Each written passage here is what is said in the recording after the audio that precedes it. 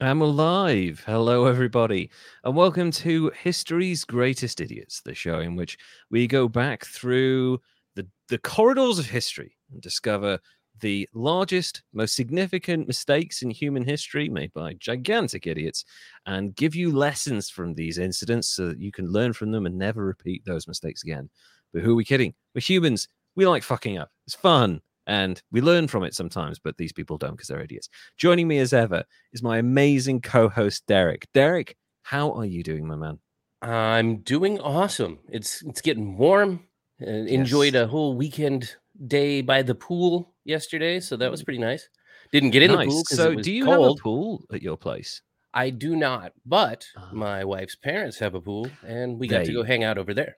Nice. Yeah, and I remember you saying like quite a while ago you've got really good like you're on really good terms with your in-laws and you're like hanging out with them and stuff, which is great because you should always try and, get on well with people that you aren't directly related with, but actually to be on like to really like them is a really nice bonus, especially in Arizona where having a swimming pool is probably like one of the greatest assets to any property you can have, I'd imagine. Oh, it was definitely a nice day. And the Yeah. kids played and got all Oh, that's tired out, sweet. and yeah, it was get to hang out and have a good time. That's And really good. yeah, it's definitely nice, like you say, to have a good relationship with them because I couldn't imagine having the ones that are described on some of the shows and movies. That would suck. And some of the people we've talked about where like their upbringing and stuff is kind of directly correlated to the relatives or something like that. So yeah, I completely agree with you. It's really nice to have a really good relationship with your in-laws, and I do as well. I'm very lucky. I have a wonderful mother and father-in-law, so I'm lucky. We've just come back from holiday in the Cotswolds for my 41st birthday, so that was really nice. I was able to relax and recharge my batteries and getting to the stage in life where I'm feeling the need for a holiday is more and more important in my life because I can feel the will to work and live drain out of me so quickly before the holiday. But as long as I know there's an end in sight, okay, if I can just get to this holiday, I'll be all right after it. I'll be okay. But like before that, I'm like, my brain slowly starts to fall out of my fucking ears after a while because just I don't get enough sleep, work so hard, and yeah, so holidays work for me now. In the past, it was like, oh, it's a nice break, but now it's like this is vital to my existence. So Yeah, I think it's been a while since I've had a legitimate one where I did anything. So I think it might, right, maybe my brain fell out already. where That do you could explain typically a lot go of on things. holiday? Yeah. Um, Usually we go out to California, visit the beach, hang out, Oh, either nice, San Diego or LA area. We really did a lot nice. of Disney trips. I bet. Yeah, Like you see, the thing is, as much as I love like doing the cultural holiday thing, like going because I've been to Tuscany and fucking all over the place and seen ruins and all of these like amazing historical sites, and I live for that shit. I live for history. A part of me really enjoys theme parks and the complete sensory experience you get from them. Like when you go into a haunted mansion, when you can smell burning embers and you can hear stuff. I'm like, I live for that experience, not necessarily the ride so much because of my Crohn's disease. I may end up shitting myself on the ride, but which is never it's fun. a risk. But but like that experience, I found real joy in that. And I know people are cynical and like, oh, it's Disney World taking over the world, globalization, blah, blah, blah. I really enjoy it. So good for you. I've never been to the Anaheim one. I've only ever been to the Florida one. See, I've never been to the Florida one. There you go. We can swap experiences. Mind you, I haven't been to the Florida one in like 15, See, 16, 17 years. that's what So we do when we do History's Greatest Idiots live. We make sure that we do one in Orlando and one in Anaheim. yes, we'll sell our souls to Disney and we will record from one of their theme parks as a requisite of signing the enormous contract we will no doubt get from them. I mean, if they bought Marvel for $4 billion, right, we've got to be worth at least 100 million, surely. Well, yeah. I mean, people have spent billions on, well, nothing often. Fox. Yeah, literally nothing. I actually But just got no, to the point where Rupert Murdoch put 125 million into Theranos, which didn't even exist really. I'm So watching that show too. It's so amazing. I'm watching that and We Crash, the WeWork I'm thing. saving that one. Oh, it's so fucking good. I That can't hasn't. stand Jared Leto, but it's so fucking good. Oh my god. Yeah, that's really good shows at the moment if you want to watch the downfall of companies and people we've covered in History's Greatest Idiots. You got We Crash, you've got the Theranos thing, which is the Dropout, and there's like another one. I can't remember off the top of my head what it is, but there's stuff out there. It's like a gold rush for failures in the marketplace. So really, really, go ahead and watch It's those. super They're helpful. amazing. It is. It tells you everything you need to know to not fuck up in this world. And my favorite part is we had this debate initially. Elizabeth Holmes's voice, absolutely 100% bullshit.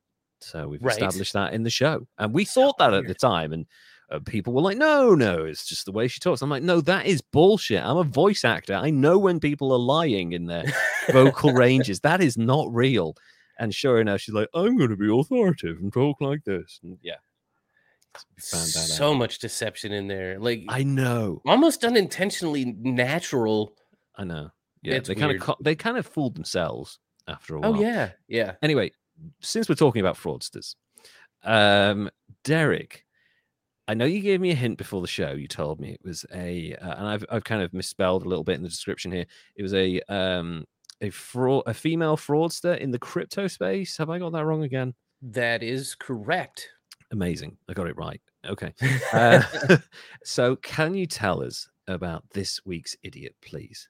Okay. She was born on May 30th, 1980 in Sofia, Bulgaria. But about our age then. That's yes, interesting. which, that's the thing I've got to say.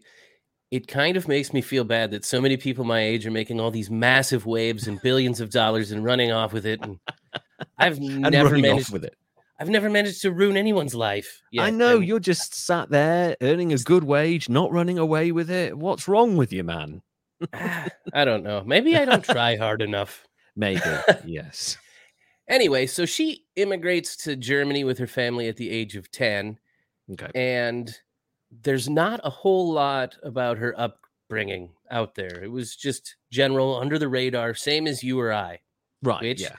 makes it even more of a trip. Mm. It does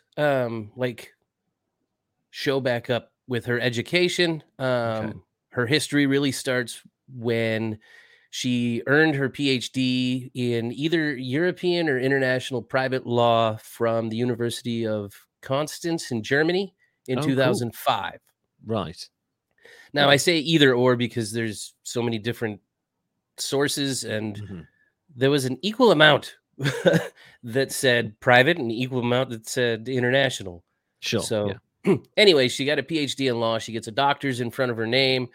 It's, everything you hope for in your child's life. Absolutely. On a good track, good education, gets out of there, gets a good job with a management consultancy, McKinsey and Company in their Eastern European office, and just doing well until sometime in about 2010 or 2011, she moved into business with her father and acquired a company illegally. And shortly after the acquisition, the company declared bankruptcy and under dubious circumstances. I don't know the name of the company or the circumstances. What I was able to find out is that she was convicted in 2012 and sentenced to a suspended sentence of 1 year and 2 months for her involvement in managing that business in delaying insolvency for some takeover. It's weird. Anyway, it was fraud. Yeah. Oh yeah, for sure. Big time. She got a slap on the wrist, and in 2012 she was convicted, and then in 2013, after the slap on the wrist, she moved into a multi-level marketing operation. Amazing. They always do this. Progressing. It's like there's somebody out there that laid a pathway of how to do this and wrote a book, and there's a check marks you got to go through. Oh my god. But the operation was called Bitcoin, and multi-level marketing scams are legal pyramid schemes, Ponzi schemes. Mm. But I'm thinking at this point in her life, 2012, she's got that conviction. She's into multi-level marketing that's failing. She's going over to the dark side. Mm-hmm. And in 2014, she founds this conglomerate called OneCoin or One Life, right, which was a network marketing company, multi-level marketing, started with a Sebastian Greenwood and Nigel Allen and her own brother. And it was a complex network of companies that were based in offshore accounts and shell companies that were in some of the more easy to target nations like the United States and United Kingdom. Yeah. And this is 2014. It's a new type of cryptocurrency. Mm-hmm. Not a lot of people are into the crypto scene in 2014. Bitcoin is the big player. Yeah, and even Bitcoin in 2014, people were like, "Ooh, be very careful with this." Like, right. I wasn't. I'm still not sure. It's not just big some big like prank by like hackers to just take everybody's money. I mean, it could be. To be honest, we really don't know. But like at that time, people were incredibly unsure about like cryptocurrency in general because it was so new. And it was completely, I mean, it still is completely unregulated, that no one really trusted it, to the point where I remember a story about 50 Cent got paid for, I can't remember what he got paid for, but the company paid him a little bit in cash and then gave him like thousands of Bitcoin. Oh, right? Dang. And he was like, sure, whatever, I'll take it. I don't know what the fuck this is, but I'll have it. Thank you very much. And then like 10 years later or 5 years later or whatever it is, they're worth millions of dollars. Oh. And he sells them all and he's like, I'm no longer bankrupt. Congratulations, me. Wow, amazing. So that worked out. Yeah, it did. So I guess if you're at a stage in life where people are offering you free shit, or they can't pay you fully, but they'll offer you this thing. Like, if you get some money out of it to cover your expenses and make a little bit of money, that's fine. If it's like something like Bitcoin, just take it. You know, you never know how much it'll be worth in the future. So, if it was OneCoin, though, it would be worth nothing. Nothing. Might as well flushed it down the toilet. So, at first, like you said, most people were hesitant to throw their life savings into this non-traditional, non-proven OneCoin. But she was out there pitching it. And, you know, collaborating with celebrities, not necessarily 50 Cent caliber, but there was a Bebe Pepalexo something. I don't know how to even say it. Maybe is she a pop star, Baby Rexha? Yeah. I know her. Yeah, I don't really listen to her music, but I'm aware of her. Well, she played one of the shows for the thing. Anyway, I'll get to that later. Okay. But so she's out there deeming OneCoin as safe and easy to use, and it's perfect for first timers. It's this new blockchain crypto that's going to be the Bitcoin killer, and eventually it's going to replace Bitcoin as the dominant crypto. Even though she's saying it's using blockchain, but it doesn't actually use blockchain, which I don't know what blockchain is, so I wouldn't know. It's kind of inherent security, I think, in whatever you're dealing with. But yeah, to say that and then not use it, like there should be red flags going off immediately in this. Right. Yes. And that's the thing, though. Nobody knows what's going on behind the scene. Kind of like that's another new good documentary. Don't Believe No One, the Jerry Cotton Quadranga CX crypto exchange scandal in Canada. I'll cover him later. One. Yeah. Oh, yeah. No, that sounds like something I'd be interested in watching, actually, because I got a little crypto and it ain't doing so good. But yeah, I got a little crypto. I lost quite a bit on my Dogecoin. Oh. And I was trying to be a hodler and I gave up and was like, no, I'm going to put it in oil and gas right now. Smart decision. I know it's horrible, but yeah, why not money when you can, man? Yes. You know, get the money back that you're going to spend at the pumps. Exactly. Good Lord. Anyway, by now, most people I'm sure that are listening have figured out I'm talking about Dr. Ruja Ignatov. I think I said that right. Okay. The crypto queen. I guess that's what she was. I hadn't heard of her until one other documentary I was listening to. But anyway, so she gets investors to buy packages that give them tokens that could be used to mine OneCoin. Oh, okay. Sounds super fucking complex when I already don't understand how blockchain mining and Bitcoin stuff works. So you add in these packages and stuff. Yes. Yeah. And they displayed their own price of OneCoin on their website. And although the website showed the currency soaring in value from, 43 cents or so in 2015 to over 25 pounds in 2019. Wow. Okay. It wasn't based on any real transactions at all. It was completely determined by the people that were running OneCoin. Oh, so it was fictional, basically. Right. Yes. The ownership of the currency was stored on a regular database instead of a blockchain, and the underpinning other digital currencies is where it was invested into. But the people that wanted to take their money out were just paid, you guessed it, by the money that was flowing in. It's a Ponzi scheme. Correct. That didn't take long. That did not take long to degenerate into a Ponzi scheme, did it? Holy shit. No, in the first 6 months of 2016, OneCoin attracted over 30 million euros. Yeah. And Dr. Ruja went from being a consultant to a celebrity, high demand entrepreneur, speaker, businesswoman, like overnight. Yeah. It's sounding an awful lot like Elizabeth Holmes at this point. Like, look at this powerful businesswoman. Isn't she amazing? She's doing all of this great, and she's a woman, and she's doing all of this, and she's a woman, and she has woman stuff, and and then he's like, patronizing to you. I know, yeah, that's always the angle, isn't it? It's like, look, here's a woman doing business stuff. And it's like, fucking hell. Like, there are so many female CEOs, but that's the angle every journalist takes initially. And then when it comes to someone like Elizabeth Holmes and this woman, when they're exposed, the first response is, oh, you've damaged women in business. Like, no, you put them on a pedestal as a woman in business. Like, there are millions of other women out there at incredibly high levels in the business world doing absolutely fine. Just these people are fucking idiots. It's completely separated from their sex. So and here's the thing. Maybe they should pick better women in business to cover and be all in depth on. Maybe there are loads out there. Successful ones. Exactly. Just because they look and sound like fucking Apple CEOs of the past doesn't mean they're actually good at business. Just go with the ones that have got a proven track record, for Christ's sake. Anyway, sorry. Carry on. Rant over.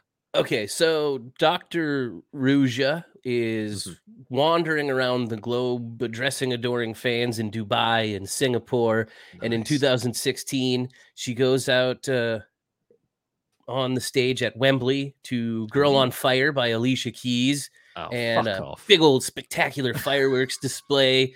And this is all just to cement in the legitimacy of OneCoin and the followers. And, it's got to be real. If all of this celebration is happening, it's got to be real. So over the top, it's real. She licensed music and paid for fireworks. This is legit. And imagine the money it would take to rent out Wembley, though. Oh, fuck. I mean, it'll be the new Wembley as well. A lot of people don't talk about this. The old Wembley was falling down. Right, there were people going to FA Cup matches and all this stuff, and like bits of the building were falling on them. So they were like, maybe we should replace this 110-year-old stadium that's been holding massive events this whole time. So all the events kind of moved to Cardiff in the Millennium Stadium while they rebuilt it. And also another reason they did this is because the charges that you can now put on people attending Wembley went up like tenfold. So renting out Wembley went up tenfold. The ticket prices went up tenfold. All of this stuff, like helping Wembley PLC.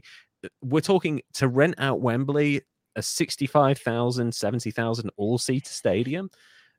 Millions, tens of millions probably to host the event.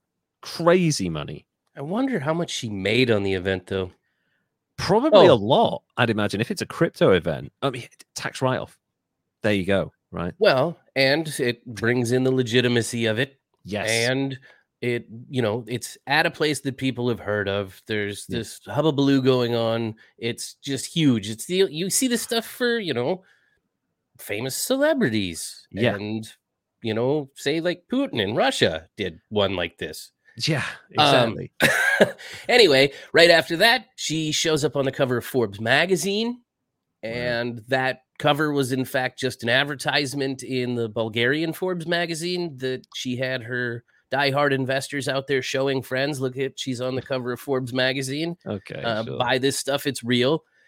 And it works. It works. More and more people are getting hooked. They're recruiting their friends and family. It's getting kind of culty even. Just like every MLM. It's slightly culty, Oh, yeah. Man, I had somebody try to bring me into Amway once. Oh, thank God you didn't get one of the oldest cults in the world.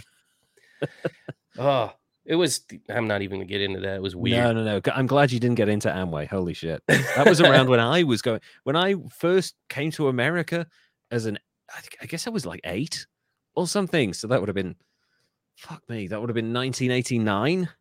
Amway was a thing then, and people talked about it. And I was like, so it's like because I was a child, I didn't know. I was just like, oh, it's a business. No, it's a fucking con. And it's been around for like 40 fucking years or whatever. So it's crazy. It's a long con. Yeah. And it's somehow been legitimized and legalized. So amazing. Much like these appear to be when they go off the hook. So anyway, she's got these diehard investors getting their friends and family like a cult or an Amway and promising commissions and bigger end payouts if you recruit more people because, pyramid scheme. And it works. And as the Bitcoin prices are going up, her mass market alternative continued to grow as well, which I already said was just them saying what the hell they wanted to say. Exactly. In early October 2016, just like 4 months after that London appearance, something really super interesting happened.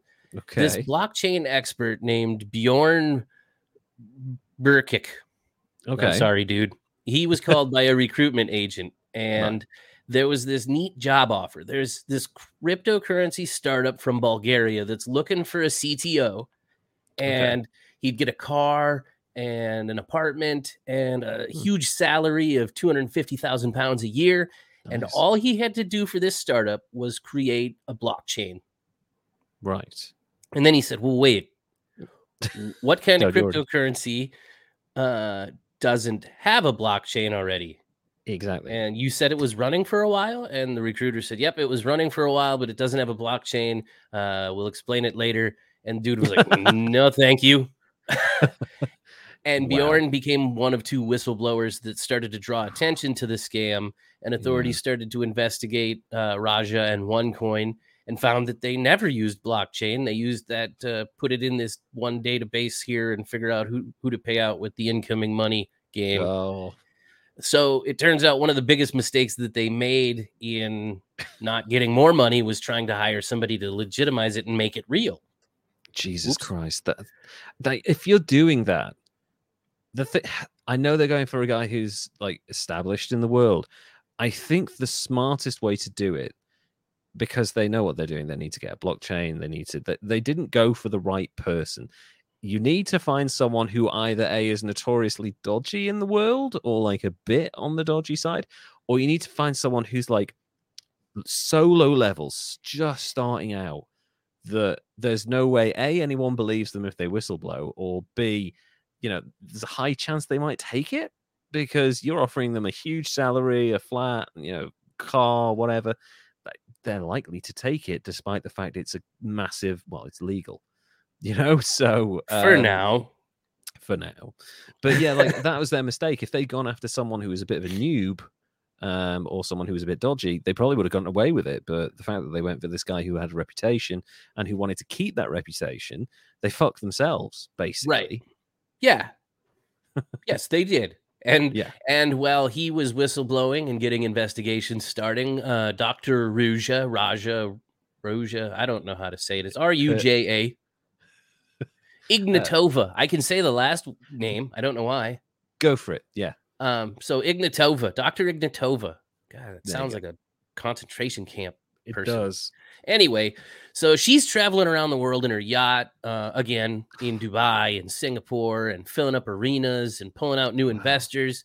And the OneCoin is growing fast. Right. More and more investors are throwing stuff into there, and she's spending her new fortune by buying multi-million-dollar properties in Bulgaria and in London and in the Black Sea. Sure. She got a resort, Sozopol. She bought some property, and then throwing huge parties on yachts, as like you do. Yeah, as you know, you do when you've you're got money a to made-up burn. billionaire. Yeah. when you're spending someone else's money. Exactly. I was going to say this is like, it's not necessarily made up, but it's definitely there, but it sure as fuck isn't hers. Right. Yeah. So that's so harsh. And you do see it's Wolf of Wall Street stuff, basically, isn't it? That's the lifestyle you're describing here. Only she's a doctor. So there's like that added level of legitimacy to it. So she's a doctor of international private law. Jesus. Right? And she didn't see this coming. How does this happen? Anyway, despite her successful facade, there's all the trouble going, and she's trying to address it with like a long promised exchange on how it's being kept and what the delay is and how investors are going to get their money back to kind of quell their concerns. Sure. She sets up this big, large gathering of the European OneCoin promoters in Lisbon, Portugal for October of 2017. Okay. It's all set up. It's going off as planned. And then she didn't show up. Like, okay. Ghosted them. Check the flights to Venezuela. Somewhere else. Anyway, they thought maybe she's been kidnapped, or that the banks actually, because she spun this, as you do when you're making stuff up. Man, they're going to be out to get me because I'm full of shit, and the banks are going to take me down. And like Theranos, Quest Labs is coming to get me. Yeah, there's always a boogeyman. Yep. Yeah, exactly. Yeah.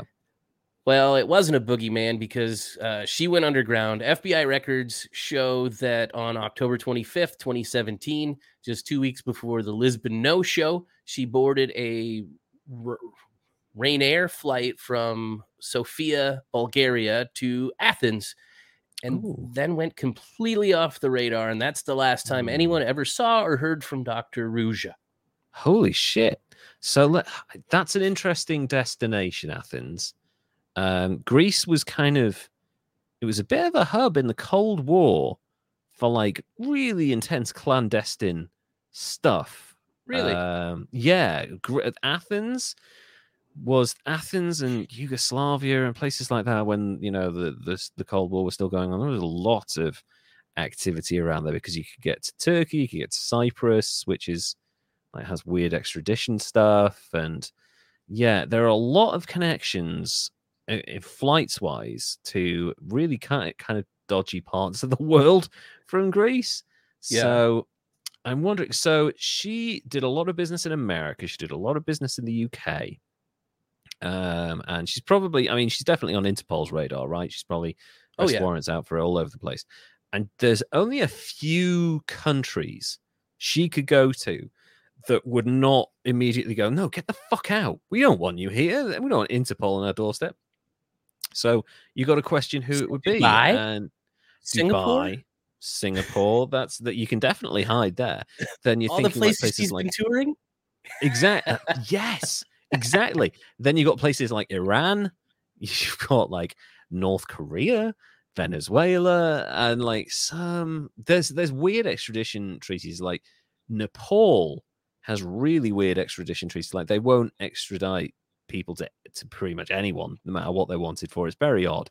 So I'd imagine there's a connection there. She's landed in Athens and she's immediately got an out of Dodge. She might have gone to Cyprus, she might have gone to one of these countries or whatever it is, but that's the last time anyone saw or heard from her. That's amazing. So she's gotten away with it essentially at this point. She's gone, and nobody knows if she's hiding or dead. She did have a daughter that was just real young at the time, and her husband, who actually has been cleared and is still practicing law in Germany. Holy shit. Has been cleared and not shown to know that she was actually up to anything. He thought she was a legitimate businesswoman. Wow. So she ditched her family. Yes. Well, Sort of. Well, yes, absolutely. Yeah, because she left her brother in charge when she left. And in early 2019, the U.S. authorities charged her with several fraud-related crimes in absentia. And they charged her brother, who was convicted of fraud and money laundering, along with a number of other people connected to the scheme. So they went down. She's off running around. And when the dust all settled so far this year, because I actually have been holding off on doing her in case she gets caught. Okay. But between 2014 and 2017, when she disappeared, OneCoin took in at least $4 billion in investor money. And some believe the final amount could actually be as high as $12 billion. And nobody's getting shit back. She's gone. No, she's gone. And obviously, like you said, a lot of this went on houses and yachts and mansions and shit like that. And all of that will probably be seized and used as collateral for creditors and whatever else. But I wonder how much, because obviously crypto, it's like they can trace where you're accessing it, right? It's very difficult to kind of find out who owns it, but there are ways of finding people who use crypto, right? I wonder how much of that money she made off with and how much of it she's going to have to use to bribe authorities to not rat her out to Interpol and say, hey, she's over here. Come on. Yeah. She's not paid us $1 million a year this year. And here's the thing, though. Her crypto wasn't real crypto. So how much can you can you track once it gets into that single data point? That's a good point. And I know like that Gerald Cotton and his partner were basically putting it in other real exchanges, investor money, and trying to pay it back with that. And then he faked his own death. So, I mean, this is about the same, I guess. Yeah. Holy shit. Was that the guy who, the crypto guy who went off the map, the radar, when he went over one of the crypto guys went over to India or somewhere? Yes. Yeah. And said he died of complications from Crohn's disease. Yes, sir. And I was like, fuck off. I'm sorry. I have nearly died from complications from Crohn's disease, but it takes a long time. Yeah, not a weekend trip. Yeah, this ain't no, oh, my heart. This is years of malnutrition, degeneration of muscles, like bones, shit, your stomach eating itself alive. That does not happen overnight. So immediately I was like, he's gone with the money, right? So. Well, looking into that, I found out that India is a hotbed right now for fake death exit scam help. I didn't know that. Holy shit. I have a plan now. Yeah, can't even get the ultimate passport right there. Man. I don't know how I'm gonna get to India.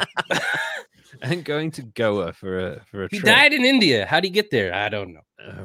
Don't ask any questions. They never found the body. Wow. So she's gone. And yes, it's weird. This is, I mean, obviously she's an idiot, right? She's running a fucking barefaced Ponzi scheme. There's no two ways about it. It is one of the most basic Ponzi schemes. The most amazing part of this story for me is that she got away with it. And I mean, we never know. She might turn up in 5 years, 10 years. Who knows? It might be a whole mysterious missing person. It might be who's that guy that jumped out of the plane with shitloads of money? Oh, DB Cooper. DB Cooper. Or in this country, we had Lord Lucan, who murdered his nanny and then fled, and no one ever found him. Yeah. It was a whole fucking deal. I kind of can't rank her too high because she kind of got away with it. But yeah, I mean, it's an MLM, which was also a Ponzi scheme. So it's they should have been on this straight away. If you're going to commit a fraud, and we'll talk about committing really bad fraud in a minute, but if you're going to commit a fraud, you kind of have to cover your tracks well. The one thing I will say for Bernie Madoff, no one saw it coming. Nobody saw this coming except for a couple of journalists who investigated it. This guy was at the absolute top of his industry for decades. He was pulling off this scam his entire career, more or less. And not even his sons, who were in the business, had any idea of how it was going on. That's how complicated and complex this con was. Right. Eventually he was found out because he just got too greedy. If he just disappeared at 65, 70, he'd have been fine, but he didn't. He just carried on living this ridiculous lifestyle. So if you're going to do a financial scam, it has to be complex. This wasn't. So immediately there's a quite high score for that. You're just pulling the old Ponzi scheme shit, right? And you're using the same tactics everyone veiled. does. Really thinly veiled. And you're going around and you're, throwing a party in Wembley Stadium and you're off to Dubai and Singapore. And you're like, you just get people involved. Like, as soon as I hear that shit, I'm like, this is a full-on con. No one sells out Wembley Stadium unless they're huge musicians, huge comedians, or like it's a live like theatrical event. Like they do Jeff Wayne's War of the Worlds is like a really big thing in this country. They do live theater of that. They have the fucking tripods and stuff. It's like a whole amazing show. That shit sells out Wembley Stadium, right? But no financial organization is selling out or hiring out Wembley, because legitimate financial people do not throw their money around like that. They are super scrimpers and savers, and they're really tight-fisted with their money. That's why most people hate bankers, because they make money and they don't reinvest any of it into helping everyone else. So she gets a high score for that. Immediately like an 80. To then ditch her fucking family and leave her brother holding and all the investors holding the kind of the accountability, that's like another 5 points right there. That's real fucking scummy, horrible shit right there. Although her brother is more stupid than her for not also running. But I get snatched up in LA just kicking it. Fucking idiot. So there's that. But then I have to subtract 3 points because she's essentially gotten away with it at this point. Like, if she's, I mean, it's going to take a massive thing. It's kind of like you remember like the Boys from Brazil thing, right? Where undercover agents were hunting ex-Nazis who were living in Brazil or Argentina or parts of South America. They didn't find these people for decades. Right. Adolf Eichmann and people like that, because they had gone cold after the Second World War. It took them 20, 25 years to find a lot of these guys, right? That's because they had disappeared so effectively that it was nigh on impossible to find them. So we could be looking at a situation like that. She may not be found until me and you are much older. So I'm going to go 82 with this lady. It's definitely idiotic to do like a barefaced Ponzi scheme in this day and age, and an MLM. Like, you do an MLM and a Ponzi scheme, one of them's going to fuck you at some point, right? Just don't do one or the other, you know? She was going for complex. She was, and she ended up doing paint by numbers complex. But I think 82, because at the moment she's gone away with it, and millions, possibly billions of dollars. So who knows? If she is found, and if she's found kind of like in a really odd way, like, the bad vegan woman, like, right, the whole thing about they used a credit card to buy a fucking pizza. Like, if she's found doing that, right. I'll immediately add 10 points to her score for sure. It's like, fuck that. That is moronic. But at the same time, she's gotten away with it, so I can't give her too high a score. Not that that's a good thing. So 82 for the doctor of freakonomics there, making away with everyone's money. Holy shit. Good for her. So from one crypto fraudster to a more traditional fraudster in the banking world, I'd like to tell you the story of Roberto Calvi, God's banker. God's banker. God's banker. It's a great name. He should really have been called the Pope's banker, because that's more accurate. But I'll just preface this by saying that this is going to go into conspiracy territory, which is great. I do. Like, the stories you get with conspiracies are insane and really interesting, but I still hold to my belief that conspiracy theories either give humanity either too much or too little credit. So, like, there's conspiracies that like have a certain weight to them of probability, you know, like Elvis still being alive, living in Loch Ness. That's bullshit, right? You know, the moon landing being fake, it's like getting a little bit closer to reality, but it's still largely like 95% disprovable bullshit, right? And you got the 9/11 stuff, you got the JFK stuff, Princess Diana stuff. And you're like, okay, we're getting a little grayer. closer to reality. There's something there, right? Then you know, so it's like it's difficult to know, but the majority of them are fucking bullshit for the most part. This was a conspiracy for the longest time.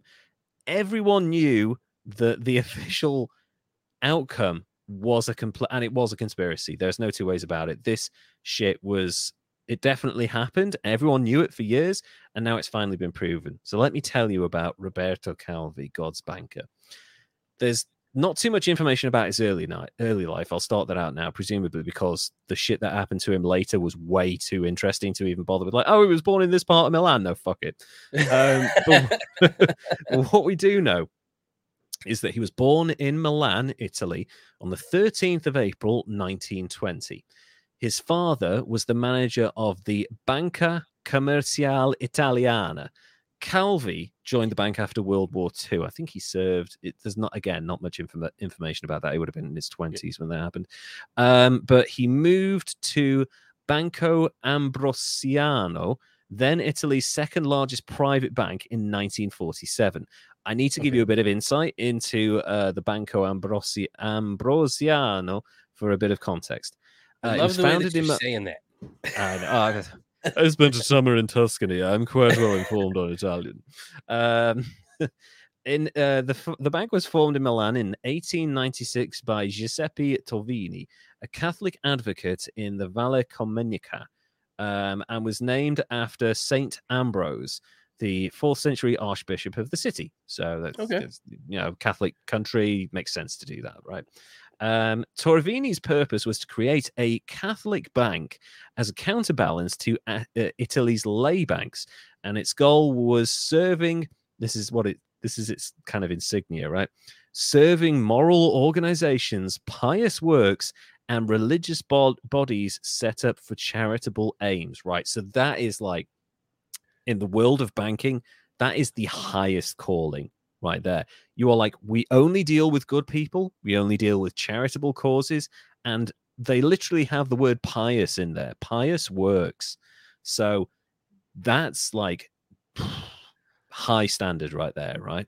I feel like I might be cynical, though, because I hear that and I'm like, oh, they want to dodge taxes and shit. I know. And like, and I guess like that kind of like wording would have gone over in the early 20th century when people were a little bit more naive, a little bit more trusting. Yeah. But like now, anyone hears that, they're like, fuck it, investigate them straight away, because we know what that means, right? We know this is a front for something. The bank came to be known as the Priest's Bank. One chairman was Franco Ratti, nephew of Pope Pius XI. In the 1960s, the bank began to expand its business, opening a holding company in Luxembourg. Immediately dodginess. Luxembourg doesn't have any taxes. In 1963, which came to be known as Banco Ambrosiano Holding. This was under the direction of Carlo Canesi, then a senior manager, and from 1965, the chairman. His deputy was Roberto Calvi. In 1971, Calvi became the general manager, and in 1975, he was appointed the chairman after Canesi retired. Calvi expanded Ambrosiano's interests further. These included creating a number of offshore companies in the Bahamas and South America. More dodginess. Interesting. Subtle. Like, oh, we're pious. We're going to find a bit of space in Luxembourg, and we're going to go to the Bahamas, and we're going to South America. It's like, hang on a minute. What? Fucking slow down. We know what's going on. Stop sneaking around. Stop literally tiptoeing around laws here. A controlling interest in Banca Cattolica del Veneto and the funds for the publishing house Rizzoli to finance the Corriere della Sera newspaper, giving Calvi control behind the scenes for the benefit of his associates in P2. We'll get to P2 in a minute. Okay. Calvi also involved the Vatican Bank Istituto per l'Opera di Religione in his dealings, and was close to Bishop Paul Marcinicus, the bank's chairman. Ambrosiano also provided funds for political parties in Italy for both the Somoza dictatorship in Nicaragua and its Sanistero Nacional Liberation Front opposition. So they're funding both sides of the Nicaraguan war. I guess there's money in having a conflict, I suppose. Yeah, that's we're beginning to see the shape of a conspiracy here. There are also rumors that it provided money for solidarity in Poland. At Lugano, Banco del Gottardo was the Swiss arm of Banco Ambrosiano. So they're now in Switzerland as well. So more dodginess. Yeah. Mm-hmm. Calvi used his complex network of overseas banks and companies to move money out of Italy, to inflate share prices, and to secure massive unsecured loans. Oh, getting away from the piousness here. Yeah, there's something coming here, isn't there? There's something building. It's God's work. It's he works in mysterious ways. He does, often illegal ways, apparently. The most mysterious of kinds. Yeah, exactly. In 1978, the Banca d'Italia, which is Italy's central bank, produced a report on Ambrosiano that predicted future disaster and led to criminal investigations. However, soon afterward, the investigating Milanese magistrate Alessandrini was killed by a left-wing terrorist organization, while the Bank of Italy official who superintended the investigation, Mario Sarcinelli, found himself imprisoned on charges that were later dismissed. Oh. It's starting. The craziness is starting. This is, I've got to be honest, we've done a lot of crazy stories in the show. This might be it's like the Dark Knight at points this fucking story. I swear to God. Super dirty dealings. He's surrounding himself with super volatile people as well. Like people showing up dead and in prison. That's not good. Exactly. Yeah. We'll dive into his private life right now, shall we? So you've got a bit of a background into the bank. You know, they're kind of funding different organizations, sound super dodgy. There's money in places that it shouldn't be, investments where it shouldn't be. Now let's talk about Roberto Calvi, what he does in his downtime when he's not with the bank. Calvi was a member of Propaganda Due, or P2 as it was more commonly referred to, a Masonic lodge under the Grand Orient of Italy. It was founded in 1877, but its Masonic charter was withdrawn in 1976, and it transformed into a clandestine, anti-communist, anti-Soviet, anti-leftist, pseudo-Masonic lodge and radical right-wing organization operating in contravention of Article 18 of the Constitution of Italy that bans secret associations. It's a terrorist organization. At this point, I bet you they don't like Jewish people either. Probably. They're ultra right wing, so they probably don't like anyone who isn't basically Mussolini at this point. Good grief. Okay. Yeah. Yeah. And also, they got kicked out by the Masons. That's how extreme these fuckers were. You're too mysterious. You are too dodgy. You're supposed to keep it quiet, for the love of God. In its latter period, during which the lodge was headed by Licio Gelli, P2 was implicated in numerous Italian crimes and mysteries, including the murders of journalist Mino Pecorelli and corruption cases within the nationwide bribe scandal Tantotepoli. I don't know what that is. Every time you're saying it, I'm just picturing like from Inglourious Bastards. Yeah, absolutely. There's a bit of P2 came to light through investigations into the collapse of Michel Sindano's financial empire. P2 was sometimes referred to as a state within a state or a shadow government. The lodge had among its members prominent journalists, members of parliament, industrialists, and military leaders, including multi-time Italian prime minister and gigantic arsehole Silvio Berlusconi.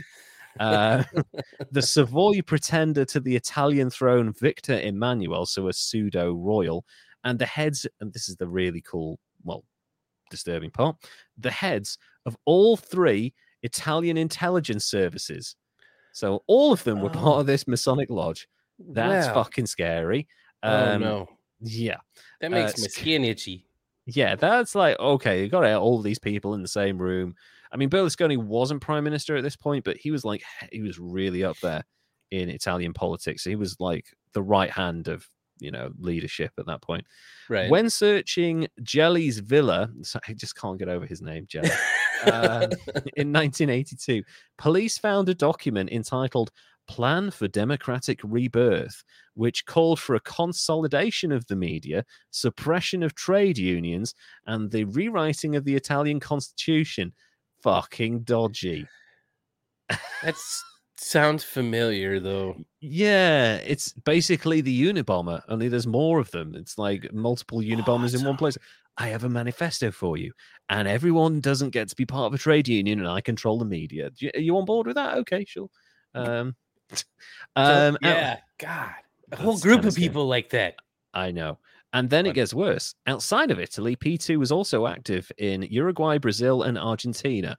Amongst its Argentine members were Raul Alberto Lastiri, who was briefly interim president of the country after the end of the self-styled Argentine Revolution dictatorship of 1963 to 73, 66 to 73.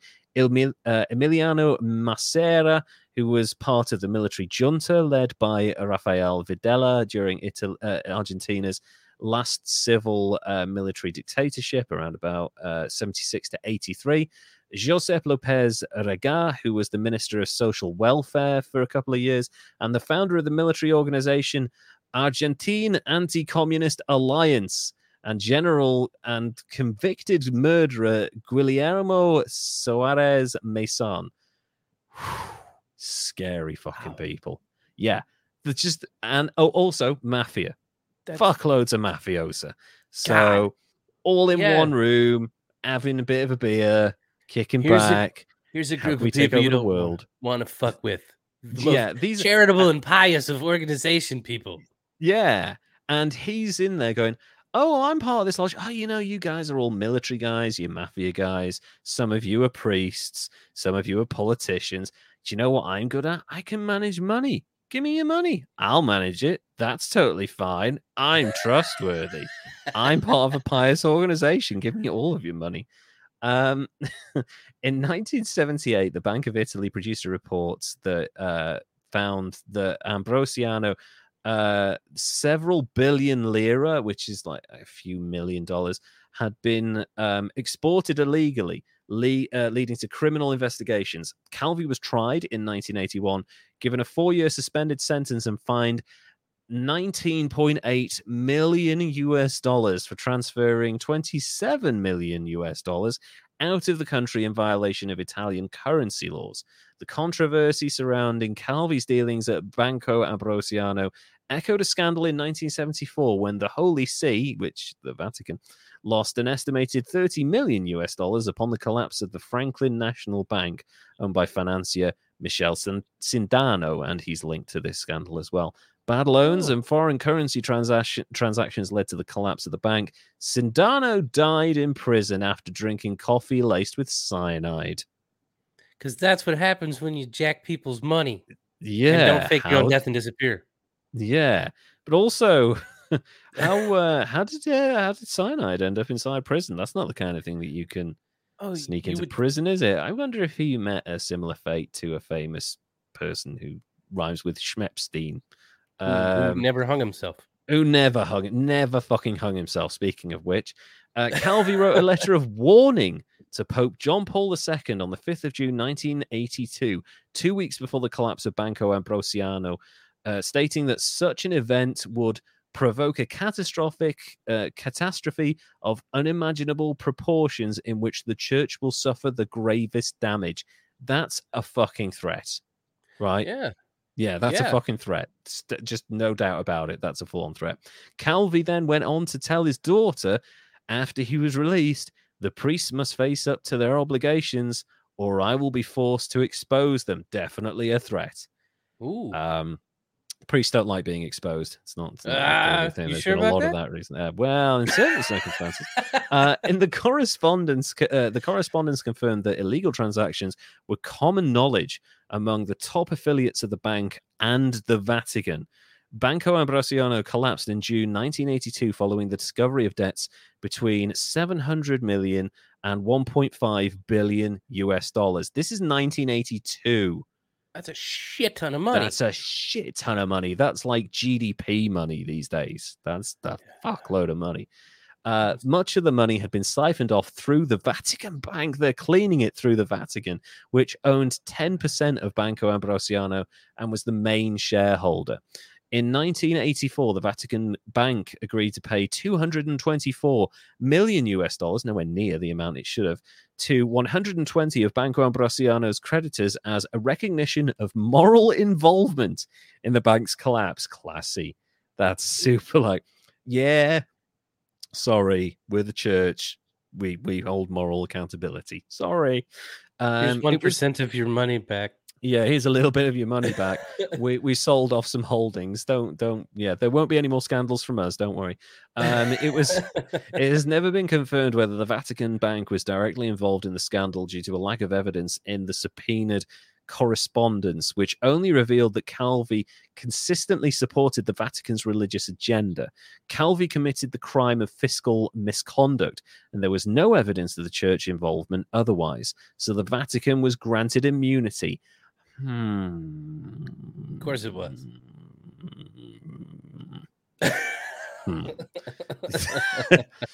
Leave it there. My wife's Catholic. I don't want to get myself in trouble.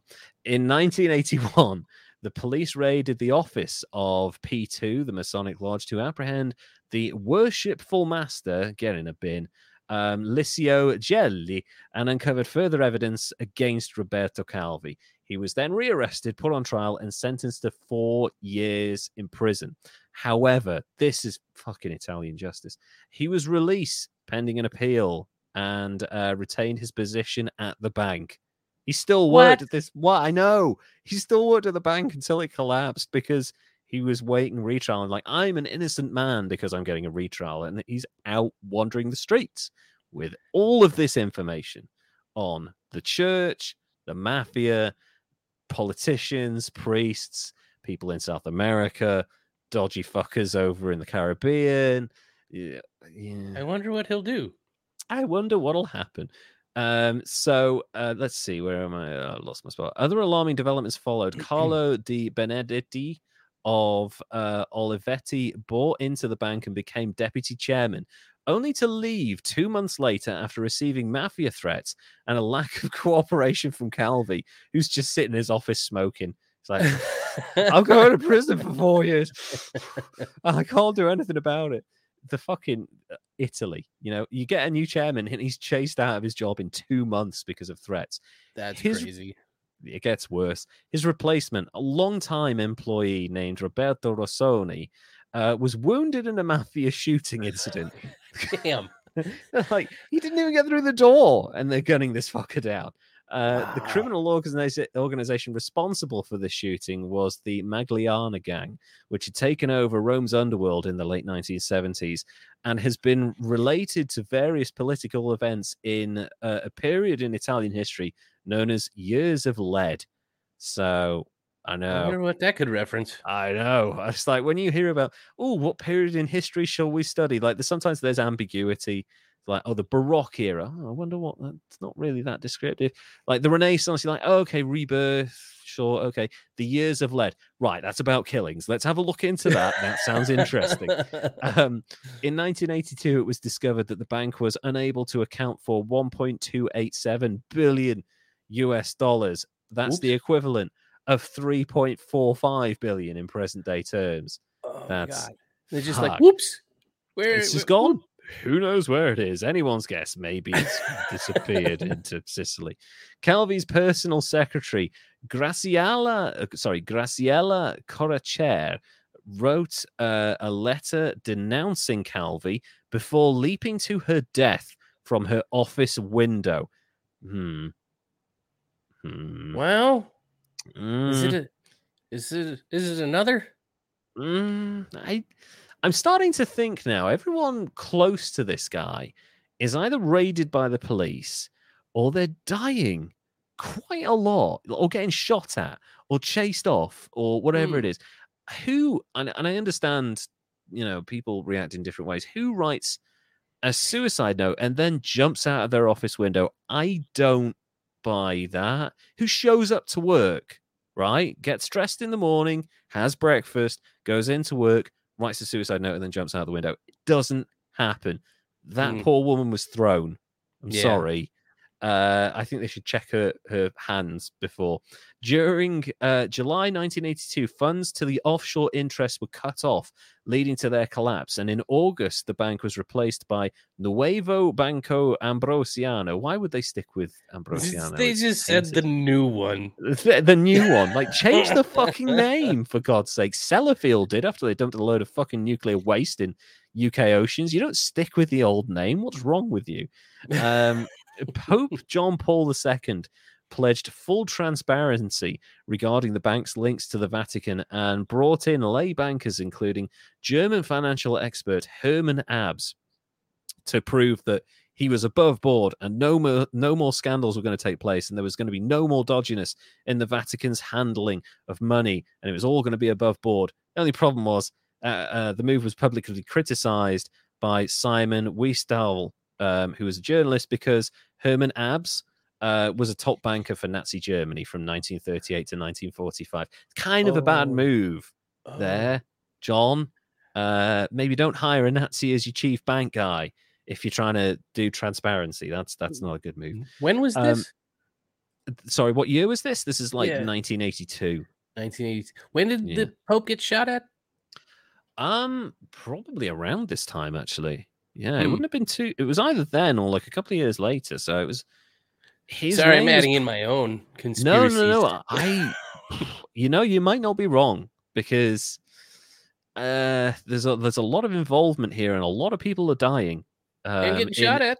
And getting shot at. So it's not out of the realms of possibility.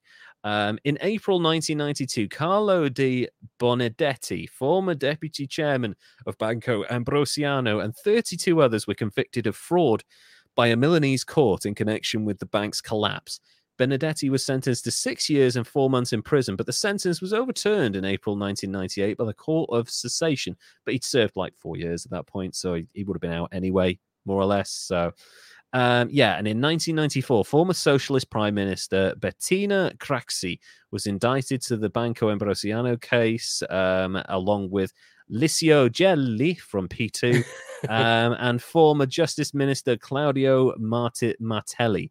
In April 1998, the Court of Secession confirmed a 12-year sentence to Licio Gelli for the Ambrosiano crash. So P2 guy is now, well, probably out of prison now. He would have been out of prison in 2010 at the latest. But yeah, anyway, you're probably thinking, what's going on with Roberto Calvi, right? Yeah. All these people dying around him, or disappearing, or writing suicide notes before jumping jollily out of their office window. Let's catch up with Roberto Calvi, shall we? Calvi went missing from his Rome apartment on 10th of June, 1982, having fled the country on a false passport under the name Gian Roberto Calvi. Oh, come on.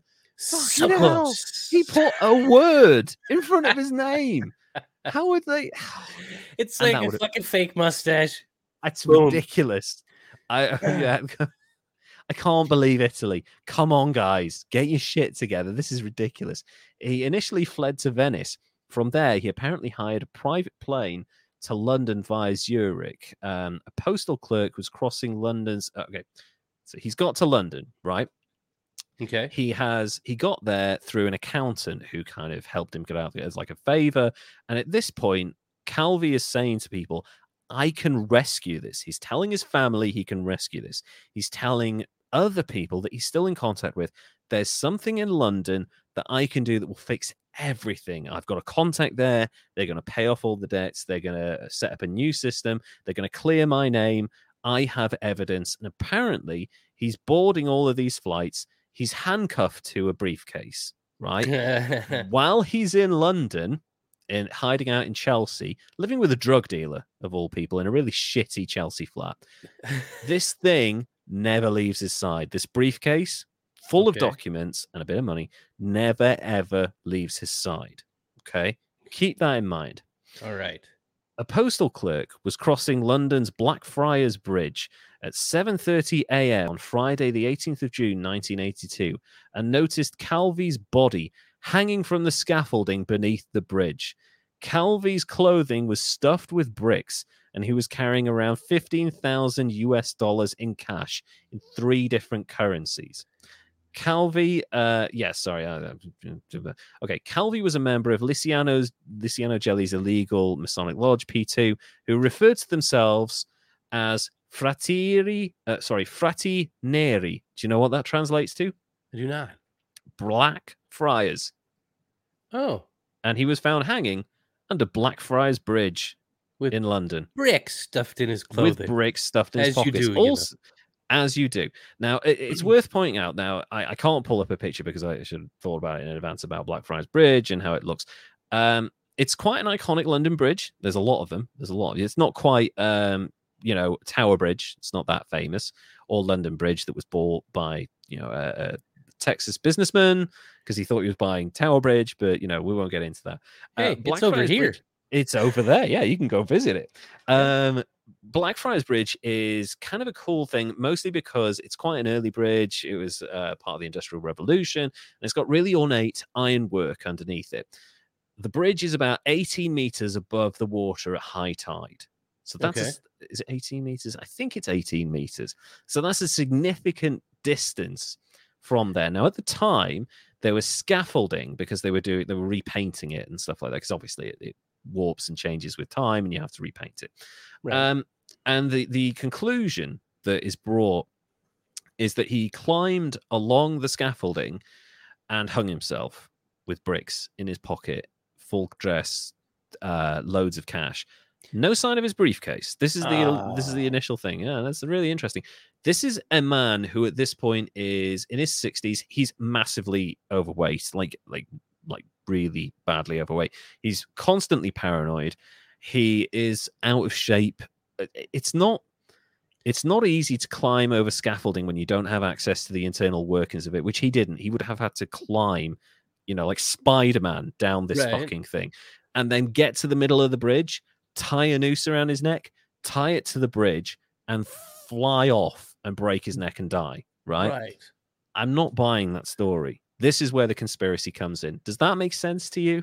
Yeah, because I'm kind of picturing him. I'm like trying to monkey bar over and across under the bridge, and the damn briefcase is getting in the way. So you got to take that off. Then he would have had to have been hanging monkey bar style, wrapping the noose around. Wrapping the noose around his neck and attach it to the bridge. Make sure it was really fully tied. I don't buy that for a second, but everybody did at the time. So, including the London police. I don't want to point any fingers, but a lot of police officers in this country kind of have fun in Masonic lodges a lot of the time. Anyway, let's get back to the official report here, right? Okay. Calvi was, we've talked about that at Blackfriars. The day before his body was found, Calvi was stripped of his post at Banco Ambrosiano by the Bank of Italy, and his private secretary jumped to her death, as we've noted, from a 5th floor window at the bank's headquarters. She left behind an angry note condemning his actions. Her death was ruled a suicide, so you can fuck right off with that. Calvi's death was the subject of 2 coroner's inquests in London, which is really rare because coroners in this country hold an awful lot of power. You do not fuck with coroners. They're very, very intense, diligent, accurate people. There's one thing you can count on is that they rarely make mistakes. So to get 2 is kind of interesting. All right. The Calvi family then secured the services of George Carman QC. The second inquest was held in July 1983, and the jury recorded an open verdict. So, indicating that the court had been unable to determine the cause of death. Now, the Calvi's family were like, it was murder, right? And initially it was ruled as suicide. But very quickly, they were like, it's an open verdict because they just can't see this 60-something-year-old guy in full, dress, suit, tie, fancy shoes, overweight, just doing that. And also, apparently when they looked at, because the scaffolding itself had paint on it from wet paint from the painting they were doing, right? It was just covered in the stuff. Just wet paint everywhere on the scaffolding. If he'd climbed down these poles, some of the wet paint, the flakes of the wet paint, would have gotten on his shoes. None. There was nothing on his shoes. Not almost a smidge of this paint. Walk under there at all because he was thrown, and it probably wasn't his choice. In 1991, the Calvi family commissioned the New York-based investigation company Kroll Associates to investigate the circumstances of Calvi's death. The case was assigned to Jeff Katz. That rings a bell, that name, for some reason. I remember cartoon. That's the only reason. For me. maybe that's what I'm thinking of as well. Who was a senior case manager for the company in London. As part of his 2-year investigation, Katz hired a former Home Office forensic scientist, Angela Gallup, to undertake forensic testing. She found that Calvi could not have hung himself from the scaffolding because the lack of paint rust on his shoes, as I've just mentioned, proved that he had not walked on the scaffolding. And there's no fucking way he's Jeff Hardying his way off the top of the bridge and snapping his neck in the bridge. It's just not happening. In October 1992, the forensic report was submitted to the Home Secretary and the City of London Police, who dismissed it. Because, of course, they did. Do you remember what I said? Police, Masons. Yeah. Had nothing to do with the P2 or the documents that he had about the people in the Masons Lodge and the P2. Yeah, and the connections to mafia and probably people who've got holdings in London and blah, blah, blah, you know. Gotcha. Yeah. Dodgy. Calvi's body was exhumed in December 1998, and an Italian court commissioned a German forensic scientist this time to repeat the work produced by Katz and his forensic team. The report was published in October 2002, 10 years after the original, and confirmed the first report. In addition, it said the injuries to Calvi's neck were inconsistent with hanging, and that he had not touched the bricks found in his pockets. So how the fuck did they get there? Magic. Yeah. it couldn't have anything to do with like maybe a connection. He went to London to blackmail, not liking it. Exactly, yeah. So let me see. In addition, they said they were not consistent. When his body was found, the River Thames had receded with the tide, but the scaffolding could have been reached by a person standing in a boat at the time of the hanging. Okay. Yeah. So that had also been the conclusion of a separate report by Katz in 1992, which also detailed a reconstruction based on Calvi's last known movements in London and theorized that he had been taken by boat from a point to access the Thames in West London. This aspect of Calvi's death was the focus of the theory that he was murdered. I mean, yeah, he was. And is the version of events depicted in Giuseppe Ferrera's film reconstruction of the events. In September 2003, the City of London Police reopened the investigation as a murder inquiry. More evidence arose, revealing that Calvi stayed in a flat in Chelsea Cloisters just prior to his death. Sergio Vaccari was a small-time drug dealer who had stayed in the same flat. Here we go. And he was found dead. Not just found dead. I mean, he's a drug dealer. Drug dealers die. They do. But there's another guy connected to Calvi who's turned up dead. He was found dead and in possession of Masonic papers displaying member names of P2. Oh. So he screwed over his roommate by telling him, here, hold on to this for a second. If anything happens to me. Yeah, and then this guy ends up dying. The murders of both Calvi and Vaccari involved bricks stuffed in their clothing. This is so mafia. Correlating to the deaths and confirmed Calvi ties to the bridge. I mean, that's your smoking gun, right? This is just like they've got evidence found at the scene that links them to this disgraced Masonic lodge. Calvi's life was insured for $10 million. His family's attempts to obtain a payout resulted in litigation. The forensic report of 2002 established that Calvi had been murdered, and the policy was finally settled, although around half of the sum was paid to creditors of the Calvi family who they'd incurred a significant amount of debt trying to prove that he'd been murdered. And I can't say I blame them. You know, it's like 20 years of trying to prove that your father, your husband, whatever, had been murdered. Like, that's going to cost you a lot of money. So at least they got $5 million out of it, you know? Yeah, I didn't know that they paid out on murder. Now I'm nervous. I'm gonna go cancel my life insurance. I guess it's under certain circumstances, but when it's a pretty obviously a mafia hit, then I'm sure you're probably all right to get your money, you know. But okay. Now let's talk about the trials surrounding his murder. In 2005, the Italian magistrates investigating Calvi's death took their inquiries to London in order to question witnesses. They had been cooperating with Chief Superintendent Trevor Smith, who built his case partly on evidence provided by Katz, the original investigator. Smith had been able to make the first arrest of a UK witness who had allegedly committed perjury during the Calvi inquest. On the 5th of October 2005, the trial began in Rome of the 5 individuals charged with Calvi's murder. The defendants were called Callo Carboni, Klitzizik, Ernest Diotelvi, and Calvi's former driver and bodyguard, Silvano Vittor. That's interesting. That's probably the person they used to get him, like, oh, it's my friend, I'll be safe here. You know, that's what that is. The trial took place in a especially fortified courtroom in Rome's Rebidia prison. So they're so worried about this, they're actually holding it inside a prison in a fortified courtroom. Holy shit. Feel like the mafia might be out of control at this point in time. I think so. And this is 2005. This isn't like, this is so dodgy in the 50s. This is recent. This is I most take people's that back. lifestyle. This is real. Like, he shouldn't have killed himself like that, and mafia doesn't exist. No. He definitely killed himself. We're very sorry if we've offended the people of Napoli.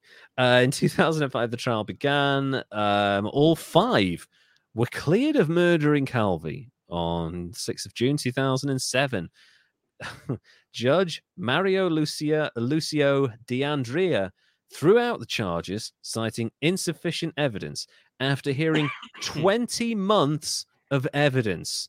Still not enough. You gotta have 2 full years, 24 months. Yeah, no, it's got to be 24 months, isn't it? Yeah, that's the threshold, isn't it? Fucking hell.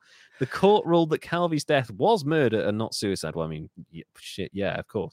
The defense suggested that there were plenty of people with a motive for Calvi's murder. Yes, pretty much half the planet at this point, apparently, including Vatican officials. They actually, the defense suggested that the Vatican were involved and mafia figures who wanted to ensure his silence. Yeah. Legal experts following the trial said the prosecutors found it hard to present a convincing case due to the 25 years that had elapsed since Calvi's death. Additionally, key witnesses were unwilling to testify, untraceable, or had been murdered. No surprises there. Fucking hell.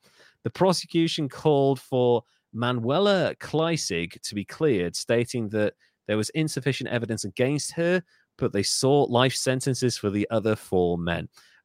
Katz claimed that it was likely senior figures in Italian establishments had escaped prosecution as a result of the numerous murders. The quote is, "The problem is that the people who probably actually ordered the death of Calvi are not in the dock, but to get to those people might be very difficult indeed because everyone's dead." Yeah. Katz said it was probably true that the mafia carried out the killing, but that the gangsters suspected of the crime were either dead or missing. The verdict in the trial was not the end of the matter, since the prosecutor's office in Rome had opened a second investigation by June 2007, implicating Gelli and others from P2. In 2009, the prosecution dropped the case against Gelli. According to the magistrate, there was insufficient evidence, again, to argue that Gelli had played a role in planning and executing the crime. On the 7th of May 2010, the Court of Appeals confirmed the acquittal of Callo Carboni and Diotelvi. Public prosecutor Luca Tescarelli commented that Calvi has been murdered for the 2nd time. Yes, he has. On the 18th of November 2011, the Court of Secession confirmed the acquittal. Callo is still serving a life sentence, however, on unrelated mafia charges. There's a shocker. And that's the end, currently, of the Roberto Calvi, God's Banker murder. I have 2 questions for you, Derek. First of all, how big of an idiot was Roberto Calvi to get involved with the shadiest people in the world and then to fucking run off with their money? But also, I have to ask you, who do you think had him killed? And I'm not asking who killed him. I'm asking who had him killed. Man, that's something. That story. Fuck me. God, there's so much in that story. I know. He literally got involved with all of the shadiest people that he possibly could. The entire underworld. He's like, I'll look after your money. What are you doing? You're not even that good. Well, it's hard to get away and escape like Ruja if you're not taking it from people that will spend billions to come and get you. Exactly. And this guy seemed like he went right to him, like he thought he was untouchable, and that makes him a special kind of idiot. Oh God, yes. This guy, and like I understand, like it's the early 80s. It's a lot easier to disappear. You fake a really bad passport apparently, and you're gone. But like these are incredibly well. I mean, literally, the Pope is involved in stages of this. These are incredibly well-connected people, faux royalty, mafiosa people who have got connections everywhere. This is not something you can run from. No, not fast enough anyway. Not with bricks in your clothes. No. Who's running with that? He is extraordinarily stupid as far as God, he thought a lot of himself, I think, to be able to get involved with those people and just brazenly not give a fuck, try to get away, and then go, you know what? I'm going to make it better by, look, I've got stuff that you don't want to get out. Yeah, I don't. Yep. Thank you. I don't know. Whenever you're looking into a conspiracy that's like vaguely plausible, there's always or a film based on a conspiracy that's vaguely plausible. There's always one person that always says, "Oh, I've got information. I've got information that could blow this whole case wide open." And 5 minutes later, they're dead. Right? It's just the way this shit goes. Now, who killed him? Who had him killed? Who ordered that? Who was the scariest person in the London area at that time, or in mafia at that time? Well, or the Pope. But I don't think Pope John Paul would have done that, because I don't think the Pope would have been involved in it. I think he probably would have been like, I trusted these people to manage money, and this person fucked me over, and this person fucked me over, and blah blah blah, and transparency. I'm going to hire a Nazi to look after the money. It's like I don't think the Pope's directly involved in this at all. I don't think certain high-ranking Vatican officials are involved in it. I certainly think they're involved in, let's make as much money as possible. Don't ask any questions. I think that's probably what happened a lot there. And this banker comes to you and he's like, hey, I'm in this bank. I'm connected to this person, and we've got ties to this country and this presidency and this dictator and stuff. And they're like, okay, so you have connections to governments and you have access to this. And they're like, okay, fair enough. So I'm not 100% convinced that the Vatican had him killed. I think it's more likely that the Masonic Lodge full of politicians and Secret Service people who he had dirt on probably had him killed, for sure. And the three heads of the intelligence communities over there. Yeah, he ain't getting away. Definitely not getting away. Yeah. No, they are tracking him the second he steps out of his fucking door. And I guarantee they got their money back. Oh, yeah, for sure. Yeah. So, extra huge high points just because of actual stupid, in my opinion. Yeah. And I don't want to speak ill of the dead, because he did get himself whacked, but just kind of he did that though. Yeah. It's something that I was always aware of. It's when you hear you don't hear all that information, right? You hear Italian banker is involved with the Masons and corrupt politicians and the Vatican and money laundering, runs away with money and ends up murdered under a bridge in London. Like that's, and I used to walk across, get the train across. I think the train goes across it, Blackfriars Bridge, and I would always say to my wife, there was an Italian banker hanging from there a couple of 20 years ago, and it's such a weird thing. Like when we heard of the Salisbury poisonings of this former KGB agent and his daughter in Salisbury and everything. And there were two Russian tourists who just happened to show up. And then they did an interview on Russian TV where they're like, oh, we wanted to see the famous Lincoln Cathedral because it's Salisbury Cathedral. We're such history fans. They're like, weren't you like part of the FSB? Aren't you basically spies? Like, no. Why did you travel under funny names? Like when you hear of something like that happening, someone hung under a bridge in London. It's so dark, and you're like, oh my god, this guy did not kill himself. You're going to kill yourself. You don't do that, right? This is a message to people. Yeah, don't steal our money, and then if you do, don't try to blackmail your way out of it because we will kill you. I'm not saying that because I will. No, he killed himself for sure. So, what do you think, Roberto Calvi scores? I'm going to go with an even 90 on it just because you got to be out of your mind to get involved with those people and try to rip them off. I know. And then, but like, rip them off. That's fine, right? Like, because we've talked about people who've like getting involved with dangerous stuff and rip people off and then just gone, right? Yeah. This guy would have been better. Yeah. He didn't. He was like, he sent a letter to the Pope. He was like, oh, you should be really careful, And then, like, he's telling his daughter, he's giving interviews. Yeah. Stupid. Totally. Yeah. What a dumbass. I know. Special kind of arrogant dumbass as well. There's the word I was looking for. Yeah. Special kind of idiot right there. Actually, it's interesting because in researching this, I was his son's obviously involved in kind of not clearing his name because he did this shit, but like making sure that people know that he was murdered, probably by very powerful people. And one of the things his son talks about is just how intensely paranoid he was towards the end of his life.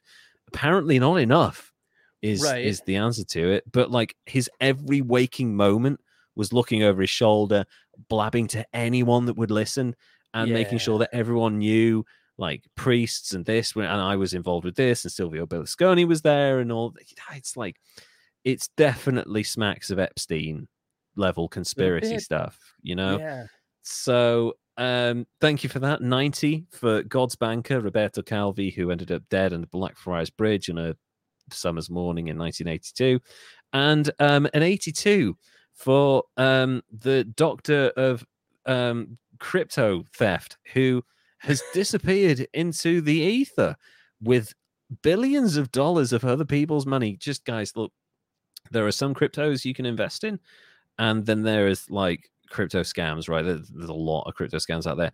You're probably pretty safe with things like Bitcoin, Ethereum, you probably maybe Doge, there are some that are out there that's generally okay. You're going to lose money probably because these things go up and down like fucking yo-yos, but like, you will kind of be okay with them. Just like if you see a YouTuber or someone pimping the latest coin, it's probably a pump and dump.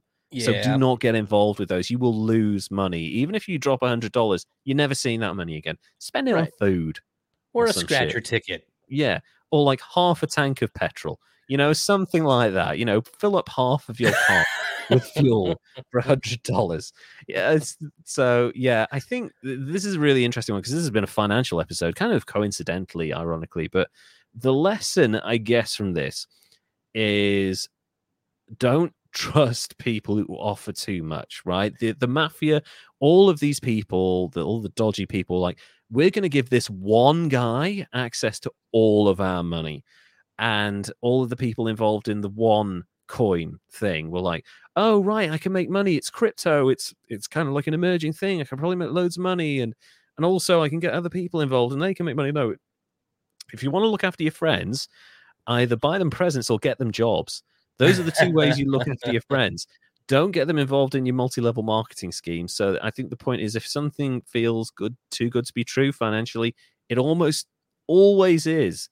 Just be careful with your money, folks. Holy shit. How did you find researching this episode? I had a lot of trouble, and I had to bounce around to some German newspaper sources. Oh, wow. And my German's horrible, so I had to Google Translate it, and that sounded ridiculous. Yeah, but Google I got the gist. Yeah, that's really interesting that there's not a huge amount of coverage, even though you found out about it in a documentary. You had to go to non-English speaking sources to get the really interesting information. That's in itself is fascinating. I'm finding a lot with most of the diving into things. I get the same regurgitated talking points on all the same articles on everything that's out there. It's the same exact points. She was born in Bulgaria at 10. She moved to Germany, and then she went to here. And then some of them, like the Sun, they sensationalize. She was beautiful and gorgeous, and that's how she got him. And it's like, it's so fucking stupid. Yeah, I hate that. And actually, this is typical, and this is something that you see in court trials. Like, let's say it's not a massive story, right? So it's not like a trial of the century type thing.